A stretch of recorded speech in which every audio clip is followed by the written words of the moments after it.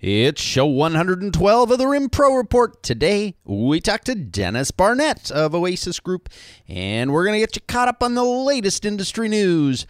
This show is sponsored by our good friends at O'Neill Software. If you're on your way to the Prism NADE conference in Brussels next week, this will be a great opportunity to catch up with them and see what they're doing. You need to ask them about RM Bridge, the new cloud-based tool, and see all the ways they can help you in your RIM business. So look for Ian Thomas and the European team at the conference next week, or you can learn more about them at o'neillsoft.com. I must inform you that I overextended myself on Halloween candy yesterday. The show must go on, though, despite a bulging waistline. Welcome to the RIM Pro Reports, the one and only weekly broadcast for the RIM support services industry. Bustling with news, Views. Here's what I believe. and the latest updates, That's just it. The show is full of interesting information. stories, Yes. Important product and service reviews. Yes. and a cast of industry characters included. Record center operators, Shred and destruction vendors, media and electronic vaulters. scanners and imaging providers. Take note. This show is for you.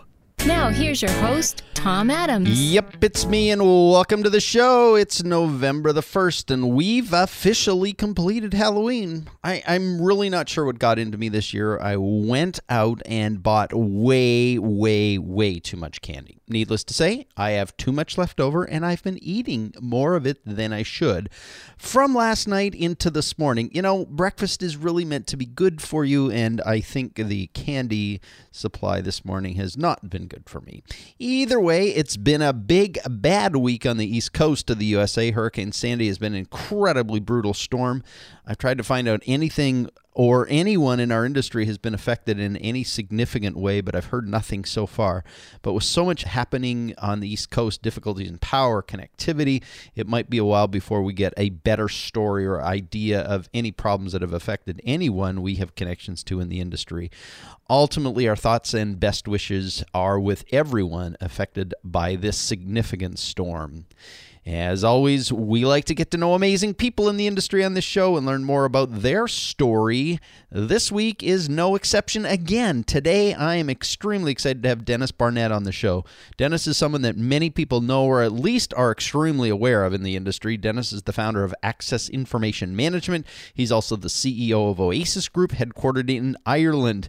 Dennis has been the president of Prism International in the past and has a long and storied history in the industry. I've wanted to have him on the show for a long time, so I'm proud to say today he's finally agreed to join us.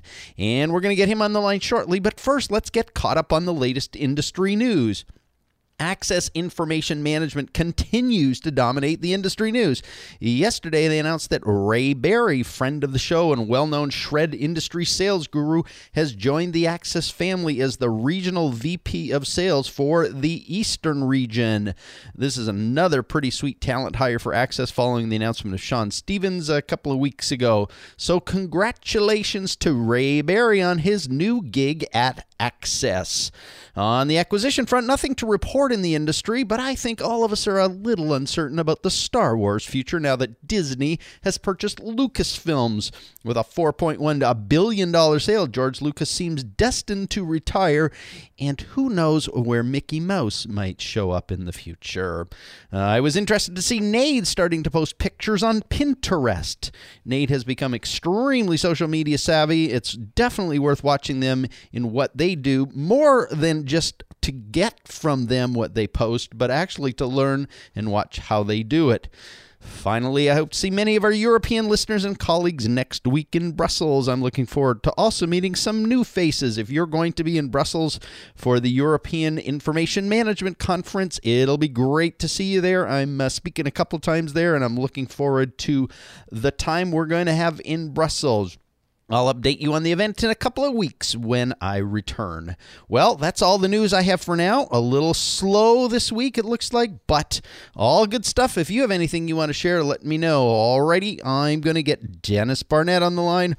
Hold tight while I do.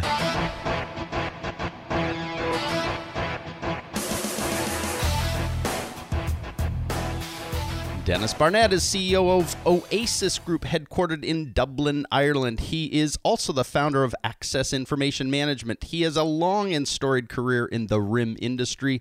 Dennis is one of the leading movers and shakers, in my opinion, in the RIM industry. Dennis, are you there? I'm here, Tom. Hey, welcome to the show. I'm really glad to have you on the show. I've been watching your career for a long time, and I believe that you just tend to make things happen. And I've always wanted to have you on the show, so I'm glad you're with us. So let's head back, way back to what I think was the start of your RIM industry, and you started to work in the records management industry. Tell me how you ended up getting into the industry in the first place, what you were doing before you got there, and maybe some of the early experiences you had at the first records management company you were with. Okay, I have to go a long way back, but I also throw out a lot of names people should know from the industry. But back in '94, I believe it was, yeah, I was recruited to join First American Records Management, Farm, by Gordon Clark. He was at the time CEO of Farm, but Farm was owned by Tom Bird and Ken Saxon, very early people in the industry. Oh, yeah. And yeah, been there for a long time. I actually was hired to replace Jim Teskey, who had joined O'Neill at the time. There's two other names in the industry. Yeah. And to work with Terry Cohen, who was doing a different division for Farm at the time. So I actually joined Farm to be the vice president of operations and run Southern California. Those are the fast-moving days back in the mid-'90s. Wow. And so what were you doing before you arrived at Farm? I mean, you said you were recruited, but how did they know to recruit you? Were you just out looking for a job? What were you doing? Sure, I was on the street corner looking for a job. No, Gordon Clark was actually my supervisor, as you would say, my manager at an Australian-owned corporation in the distribution and the courier industry. So I actually was running Southern California for that company called Maine Nicholas, who actually was also in the RIM industry in Australia. Really? But I wasn't in it at that time, but I knew of it.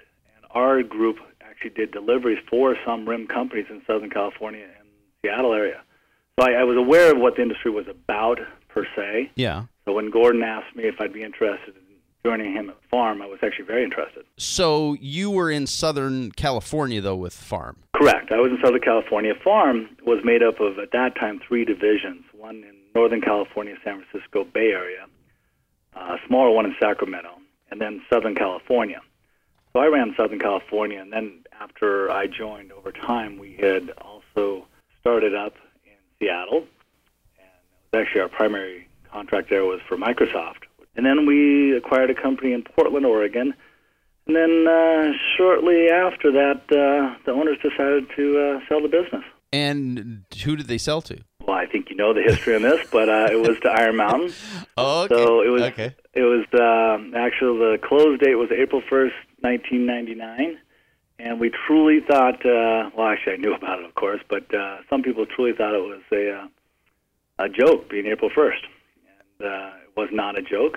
It was a very quick acquisition, and I had moved over just that same day. I'd moved over to join Iron Mountain and be the general manager in Southern California. Okay, so you then become an employee of Iron Mountain and run Southern California for them. Yes, it was a little different than that. Obviously, I knew before the transaction, and I actually had not planned to join Iron Mountain, but I was asked to come meet with David Windle, the president at that time of Iron Mountain. Yeah. And when I went over for the meeting, a funny thing happened on the way to the meeting. I met a lady who's now my wife, Pamela, on that day. She actually was the HR person, or one of the HR people, there on the West Coast for Iron Mountain. Really? And she greeted me at the door, took me in, introduced me to David, and I asked her to marry me 2 months later. So I actually stuck around. 2 months later? I did. She declined. Did decline. So how long were you with Iron Mountain then? So I was with them for about 2 years. After Pamela and I got married, it was apparent one of us had to leave Iron Mountain. There were some conflicts just where our work was, but we both decided to leave, and so we started off looking in other directions, decided we wanted to move the family somewhere out of California for a while. And so after 2 years, I actually was called by Jim Teskey again, of all people, small industry, right? Yeah. And he asked me to come out and talk to a company in Florida to run operations for them. He had joined them a year before. 2004 to run sales and marketing. Okay, so you then proceed from the West Coast with Iron Mountain to the East Coast. Tell me a little bit about that journey and who was involved and what happened in that whole process. Sure. It was Archive America. It was a pretty short run there. As being there and being the entrepreneur I knew I was, I quickly learned that I really wanted to build a business based on service and integrity for myself. And although Jim and I did a few acquisitions, we helped Archive America get a bigger footprint. Both Jim and I left to do some other things. Right. And as you know, Jim now is the owner with Record Max, and he's very active in the industry. And we're still good friends. Yeah. So that short period of time, it seems to me like Farm and Iron Mountain and Archive America build in something in those experiences that starts creating this vision. You just talked about that entrepreneurial sense about you. So tell me what you were thinking as you start getting towards 2004 and this entrepreneurial passion's burning inside of you. What's going on in your head? What are you thinking? What's the plan? Tell me a little bit about what's sort of happening. Well, I mean, to be very frank, I was going to get out of the industry again. That was my idea. I had a couple business plans, and I was looking for some investors and looking in a non-related business and wanting to move back to the West Coast. Mm-hmm. But I had meetings with several investors, or potential investors, I should say, and one of them, Housatonic Partners, although they were interested in backing me on a business, they had a young numbers cruncher, an analyst named John Chindo. Right. He was very interested in the RIM business and wanted some specific data about it, and I helped him on that. And during that period, I decided that I actually was going to do a search fund. And the search fund, I obtained some backers for me to do a search fund, and started with Housatonic was the very first investor in that. And it was interesting because Housatonic at the time, they were a primary investor, but not the largest investor in Farm when it was sold. And at that time, they were also an investor in A.J. Wasserstein's company, Archives One, which was sold into Iron Mountain in 2007. Right. So, I mean, if you put all the data together, it's really, like I said, it's a small industry. And I had opportunities to go and do a few different things, but I, in the end, decided to do a search fund in this industry and get my own investors to try and back me to start another company in this industry. So when you say my dream, just so go ahead. Well, just to clarify, when you say a search fund, what's that? Just so I'm clear. Well, search fund. I mean, I don't know if you could Wikipedia this. You could probably Wikipedia anything. A search fund is something that you get individual backers, and those people or companies. Housatonic could do it as a company, or as an individual could do it. They put up a certain amount of money to you over a certain period of time, 1 or 2 years, to find a business that you will run as a CEO. For that money that they give you to run this search fund, they have rights. Those rights are to allow them to invest in this new company. Obviously, there's no predetermined valuations yet because we don't know what the company is or its size. So it's a very high-risk investment. There are people out here that they invest a lot of money into search funds, but it's very high-risk money. And so for that high risk, they get certain step-up privileges in equity when the equity is actually divvied up upon the first transaction. That's what happened. Okay. And I had 5 investors that had backed me in the search fund. Okay. So when I cut you off there, you were saying that you have this search fund, but you had a dream. There was something, you were going that direction, and I cut you off. Sure. Well, you'd asked the question, really, of what was in my mind, and really it was just to build a small regional company around good people that I could run from San Francisco. It was interesting. I chose a place more than I chose an industry. Huh. And the reality was I never really fell far from the RIM roots that I had been in, and I ended up acquiring Record Express in Livermore, California in December of 2004. And then during this search of trying to find companies, I also added new investors from my past. Tom and Ken, who we just spoke from, joined me as investors when I did that first transaction. It was an interesting call. Yeah. I think about it was 5 years later. And then Ken joined the board. And at that time, I still wanted to keep it small and regional with no centralized call centers or large corporate holding. I believe that I could give great service to clients by allowing local service by local GMs and account managers. So that was really the initial catalyst. Obviously, the search fund turned into bigger investment in order to buy Record Express, and Record Express was the first acquisition you made. Were you already Access at that point, or was this just an acquisition that was still uncertain as to where you're going? Or you were pretty clear by the time you bought Record Express that it was going to be Access and you were in a much bigger plan at that point? Sure. It was Access. I set up, when you do a search fund, you set up a company. I was a company. Oh, okay. I was the sole owner of Access CIG LLC, Access Corporate Information Group. And so there was a company with the name of Access on it. It wasn't Access Information Management yet. We did that change later. Okay. But search fund is only until you find the first acquisition. After that, it's no longer a search fund. You either pay off or join forces with your investors. Right. One of the two. All my investors stayed on board. And, wow. We went forward. And what I didn't know at the time is I'd meet Rob Alston, another name in the industry, everyone knows at this point, and his partners from Hawaii.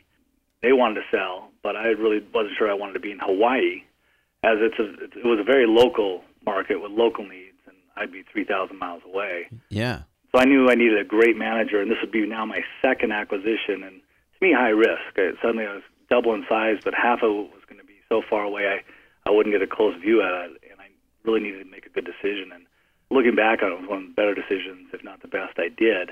Rob and I became, I bought the company, hired him. He said he was going to leave within a year, and I said, we'll see where it goes. And over time, it was apparent that Rob and I shared a lot of the same vision, and Rob and I were interested in partnering up, doing different businesses potentially, and even other acquisitions in the RIM industry. And after a couple more years, Rob and I actually became business partners in Access and other deals. So, and I think the rest is history so far. Yeah. So going back to that vision, and I think that connection with Rob obviously was a significant one, but from that early stage, was the goal always to be an acquisition company, or was there a reason you didn't get into starting sort of greenfield startup kind of stuff, or was that always the intent, just go out and buy for the purpose of building the company quickly? Well, there's two parts to that. I mean, the first answer is very quick. It was always going to be an acquisition company. It was never going to be greenfield. But keep in mind, originally when this was set up, it was to be a regional player. And, the goals of getting to 15 or 20 million in revenue was really what were outlined. Right. And, that was the goals up front. And then as we started building the team and the company, and, those were good times between 2004 and 2007. It was easier to borrow money, a lot easier than it is now. Yeah. And we decided we could actually fold in and do a really good job bringing in other companies to the Access Group. And through the integration of our procedures and our culture, we can make them better company per se, and then we'd be bigger overall. That continued to roll, and I recall even on the last few years, the amount of acquisitions just kind of kept going and going and going, and Access is getting bigger, it seems to me, than your original dream. and then in 2009, a strange thing happens. You fly across the pond to do Oasis Group. So what was going on in your mind then, and what was the transition, or what was ultimately the goal of this new venture? Because it seems to me that Access was just poised to really go big, really big, and you go fly off somewhere else. Well, it was a little earlier than 2009, and it was more planned than people realized, but it really wasn't planned for me necessarily. So late 2007, somewhere in 2008, Rob and I were still working together very well. The company was doing very well. Then John Chindo, again, who was working at Housatonic Partners, and was one of our board members, met with me and asked about joining Access. And it was interesting because he was the person I actually needed, at least that role that he could fill. But I was concerned about him and Rob working together. They met each other a few times, but only at board meetings. But I thought they could work very well together. I hooked them up together, and we started chatting about what we could do as three of us. And ultimately, John also became the third partner in the group that I had formed with Rob. And we decided as a group that we'd like to enter Europe. And we all looked at it, different visits, different things. It was actually what most people don't really know. It really wasn't decided that I was going to move to Europe.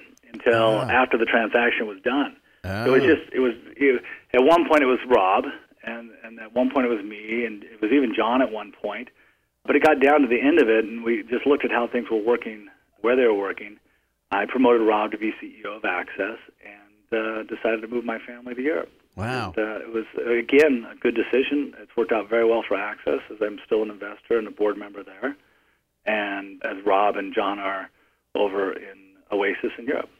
Right. So Oasis is really built on the same premise that you build Access, right? Which is sort of slow and steady acquisition and build the group as a larger group on an ongoing basis. And it seems to me, just watching, that you're doing the same kind of thing there. We are. It's a little slower. It's actually a lot slower, mainly due to the economy and bank lending that goes on in Europe right now. Right. But if you look at our operating procedures, our systems, our accounting packages, our KPI reporting, they are either identical or within 90% of each other. Oh, okay. We try and share ideas with each other still. As I said, I sit on both boards. I'm CEO of one, Rob's CEO of the other. John sits on both boards. We try and not recreate the wheel. What has happened is the people that went with me over to Europe to be investors were investors in Access, and they are now no longer investors in Access. We did a transaction and a full restructuring in summer of 2011. It's just over a year ago. Right. And so those investors are out, but we replace them with new investors, with Summit Partners, which are great investors and great partners with us. Continued the Access growth with Rob being the CEO and John working on the acquisition side. Well, it's really kind of cool. As I've had the opportunity to watch you, you've built two pretty substantial businesses over the last 8 years, and I think underlying it has to be a belief, a way of thinking that is foundational for what you do and how you kind of attack business and life. So I guess I'm trying to find out what drives that. Why is it that some can labor for 8 years and end up with a single record center, and at the same time, someone like you has built an international presence, 2 different companies? What drives that thinking? Is it just this sense in you that anything's possible? How do you think about business? Well, you're talking about beliefs, I think, more than just my style. But yeah, I do believe that almost anything is possible. I believe that anyone can grow up and be anything or anyone they want to be. And I grew up in an environment that was very open, and my parents owned a couple small printing companies, and I watched them do some good things and some really bad things. Right. Anyone who's worked with me for any period of time know that I have these Denicisms and the way I do things, and I really don't change them much, but I will change them if it's the right thing. I guess the 5 top management things for me is I try and look at 5 things and repeat them over and over and over again, and not necessarily in any order of importance. People, number 1, surround yourself with great people. Yeah. I don't have a problem whatsoever mentoring or training staff, but I can't change their attitudes or their work ethics. I learned that a long time ago. I look for people with good insights and great drive, and I pay them very well. Right. I look for people who make it personal and care about who they work for and what they stand for. So as it's often said, train your staff to take your job. Right. I do. I want to train staff, take my job, so that I can trust that there'll be another position down the line for myself. And Rob is a great example for that. Yeah. Number 2 would be the vision. You need to know what you look like and what you want to be at the very end. So when I started Access, I wanted to be a $20 million regional RIM company and be very good at what I did and very well liked and appreciated by my customers. Right. And I shared that with everyone. I believe you have to tell everyone that if there's anyone on your team that doesn't believe in that vision, hey, don't bring them on or try and replace them at some point, because you have to share the vision. And everyone needs to know what that goal is. Yeah. Number 3, I call it feed the need. There's 3 things that have needs every month, every day, every week. That's my customers, my team members, and the company. Customers need good service and value, plus new service offerings or new products. The team members need to feel valued and important while being able to achieve their own goals, whether it's personal or professional. And the company needs profits to grow and invest in new offerings and people and technology. I look at this every month, and where am I dropping? Where am I failing? Where should I pick up and feed that need? Yeah. These three groups. Yeah. So, number 4 is just open book management. I'm a big believer in open book financial management. I don't just share the vision with the team. I share the financials. I'm known to measure many parts of the business and ask people just to measure and improve each level they have influence over or control over. So how far does that go? Open book management is a term that's been thrown around, and you say you open the book. So are you clearly defining to front level drivers, let's say, that we've achieved $7 million in revenue and our goal is 10, or right down to profits and those kind of things? Sure. Okay. Let me back. It depends on where you're at and how well trained your team is. Back at Farm, it was every single employee. We were small enough to be able to do that. At Oasis at this time, it's still just the management and above. And I believe, and I don't want to speak for Rob where he's at with it these days, but I believe he's down into all supervisors and key staff up. So he's got a wide group of people he's talking to. But it's literally the financials to profitability to what it's supposed to be for the month and for the year and the long-term horizon. So, you can have a driver supervisor. He knows that I'm supposed to make X amount of money in that branch for that month. And we try and work together to achieve that. Right. Okay. So people, vision, feed the need, open book management, number 5. And the last one, it comes out of the same area. It's at least from Jack Stacks, A Great Game of Business. He says it this way. His phrase is share the wealth. I've had that in my mindset and my work ethic for a long time. Maybe not in that exact phrase, but I'm not greedy. I believe you can be very successful and share in the gains with the people that helped you along the way with your vision. Yeah. This can be anything from great benefits, compensation, ownership.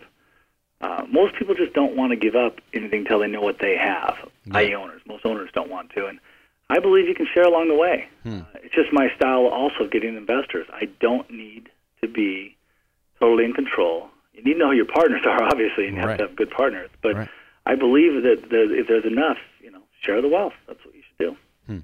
So those are probably my top 5. There's obviously, that drives me. Those 5 things drive me. There's obviously things within the RIM industry that are important to us when we look at acquisitions.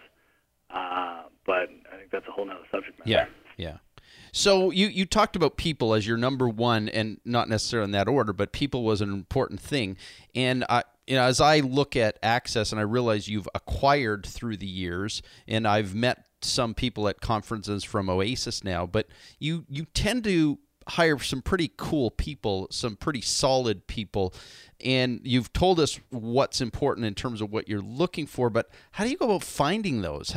How do you discover great people to work for you or with you, maybe more specifically? Well, I like to say with me. Finding them is usually the hardest part. There's no doubt. I luckily have known quite a few good people in the right time to be able to hire them.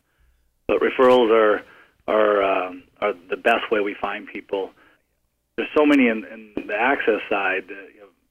Besides my business partners, Rob and John, I've hired David Gessinger, who I'd worked with before, Mike Schwab, who I'd worked with before, Robert Cummings, who I'd worked with before. I try and pick out people that I know share the same visions.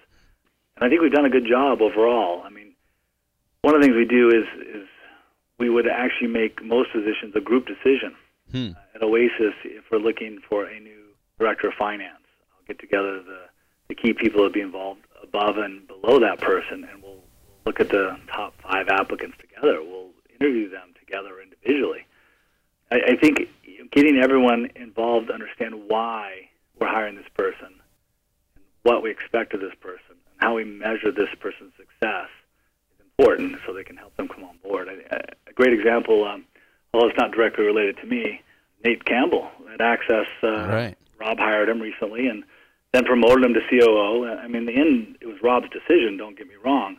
But he, I know personally spoke to the board of directors, key executives, other people around who would be working with Nate, and he wasn't worried about Nate's skills. He wanted to get everyone's input on how they would work together and how they would measure success for Nate. Right. So that's an example of things we would do at Access and Oasis. Yeah. Maybe taking a slightly different tack here, the industry continues to evolve, the greater RIM industry. And if you had the luxury of a crystal ball and could accurately predict the future, what do you think the industry looks like 10 years from now? Thought you might ask that. I don't have a crystal ball. I've been asked this several times. I've often said that I'm not worried about paper going away in my work life. Not worried about it until a generation of kids grow up without paper in school and still have paper in the office. But I'd be lying if I don't see a shift starting. I have 4 boys in school now. I have twins that are senior infants, which is kindergarten in Ireland, and 2 in college in the U.S. But I'm still amazed at how much paper those 2 extreme levels of schooling produce. Yeah. Although most of what they learn is still online. And I don't quite get it. But that being said, I saw a couple things recently that I'll share with you. As small as they are, they're always interesting. I got off an airplane the other day in London, and as many people, you're walking out, there's always someone holding a sign for Mr. Smith or Mr. Jones to be picked up by a driver, and there's 3 guys holding iPads that have the passengers' names that they were picking up. Oh. No longer a piece of paper; they're holding an iPad. Right. And, I was stopped on a street in Dublin recently by somebody who was just doing a survey using an iPad, and it was about bus usage. He was taking his answers on the iPad, and I asked him what he was doing with the data, and he stopped right there on 3G and showed me right there online. There's multiple people doing the survey in the city, and what the current status of the survey was.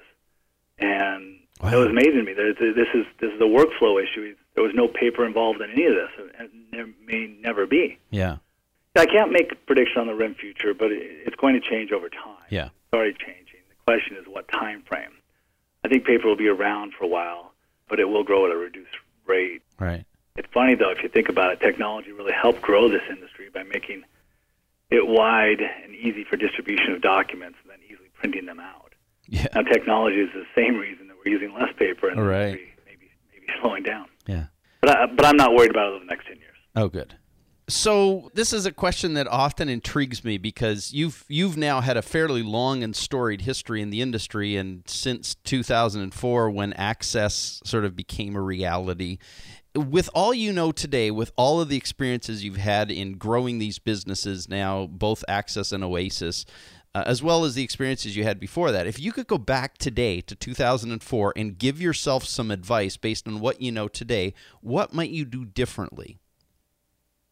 That's tough. I would obviously change some single item decisions, as everyone would know the future of something.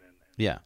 You'd want to change one bad move here or there, but I wouldn't change the overall strategy. I think the strategy is sound still, building a quality company with quality people and providing quality service, and having fun along the way. Yeah. And I think I've achieved all those. And I think that, I don't think, first off, I would definitely do the industry again.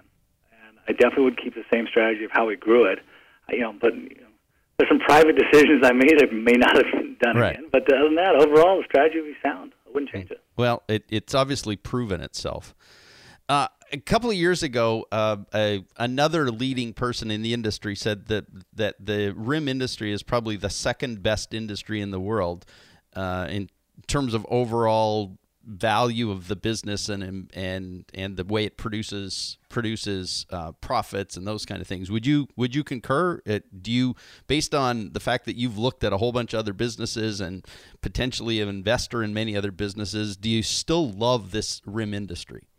I do, and I believe that was Richard Reese that said that. Yeah. Older and wiser man than me, and so he may know more industries. I'd love to know what he thought number one was. I know. I think many of us do, but none of us have quite figured that one out yet. So. Well, I mean, you get a business-to-business, reoccurring revenue modeled business with strong contracts. You always want to focus on that. Obviously, the RIM business falls in there. Yeah. And I would say that from everything else I've looked at, there are obviously some other things that I do on the side, but this has been the most fun and most rewarding for me. The only thing I'd rather do is own Vail Corp, and since that didn't work out in my early career, I've done RIM. So if this RIM thing hadn't worked out, what do you have another dream job? Do you have another job you would have loved to do? I think I just gave it away. I went off to school for ski area management. My big passion in life is skiing, and that's what I wanted to do is continue running ski areas. And that's not as rewarding financially as a business to be in these days, but that was my passion. If I could have stayed in the ski industry, I probably would have forever. Wow. Well, Dennis, like I said, you are a mover and a shaker, and it's been a blast watching this thing emerge. I remember sitting with you. I think we met in Hawaii at one point, and I remember sitting and meeting you in San Diego at one point at a conference, and watching you ever since then. It's been quite the journey, and wow, you've done incredibly cool things. And so congratulations first and foremost, and I can't wait to see where you go from here. So thanks for sharing it all with us. It's been great to hear your story. Well, thank you, and I've enjoyed always seeing your presentations around the world, so keep up the good work, and look forward to seeing you again soon. All right, thanks. Good time. Take care, Tom.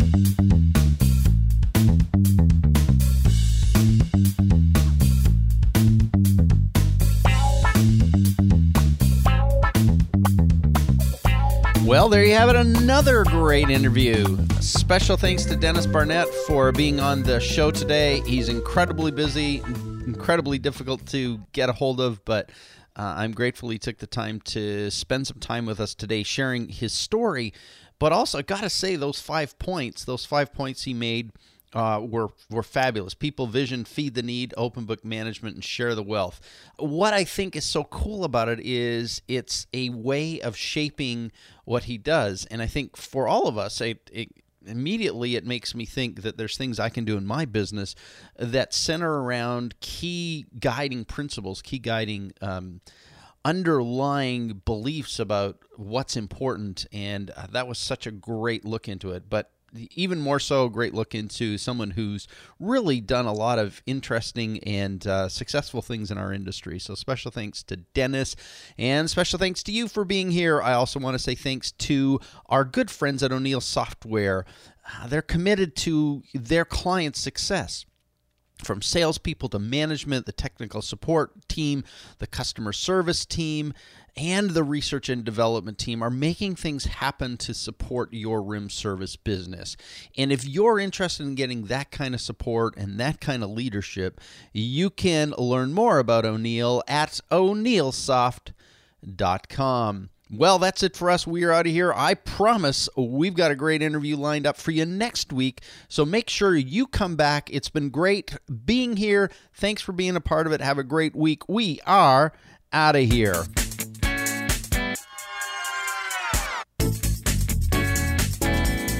Thanks for joining us on the RIM Pro Report with Tom Adams.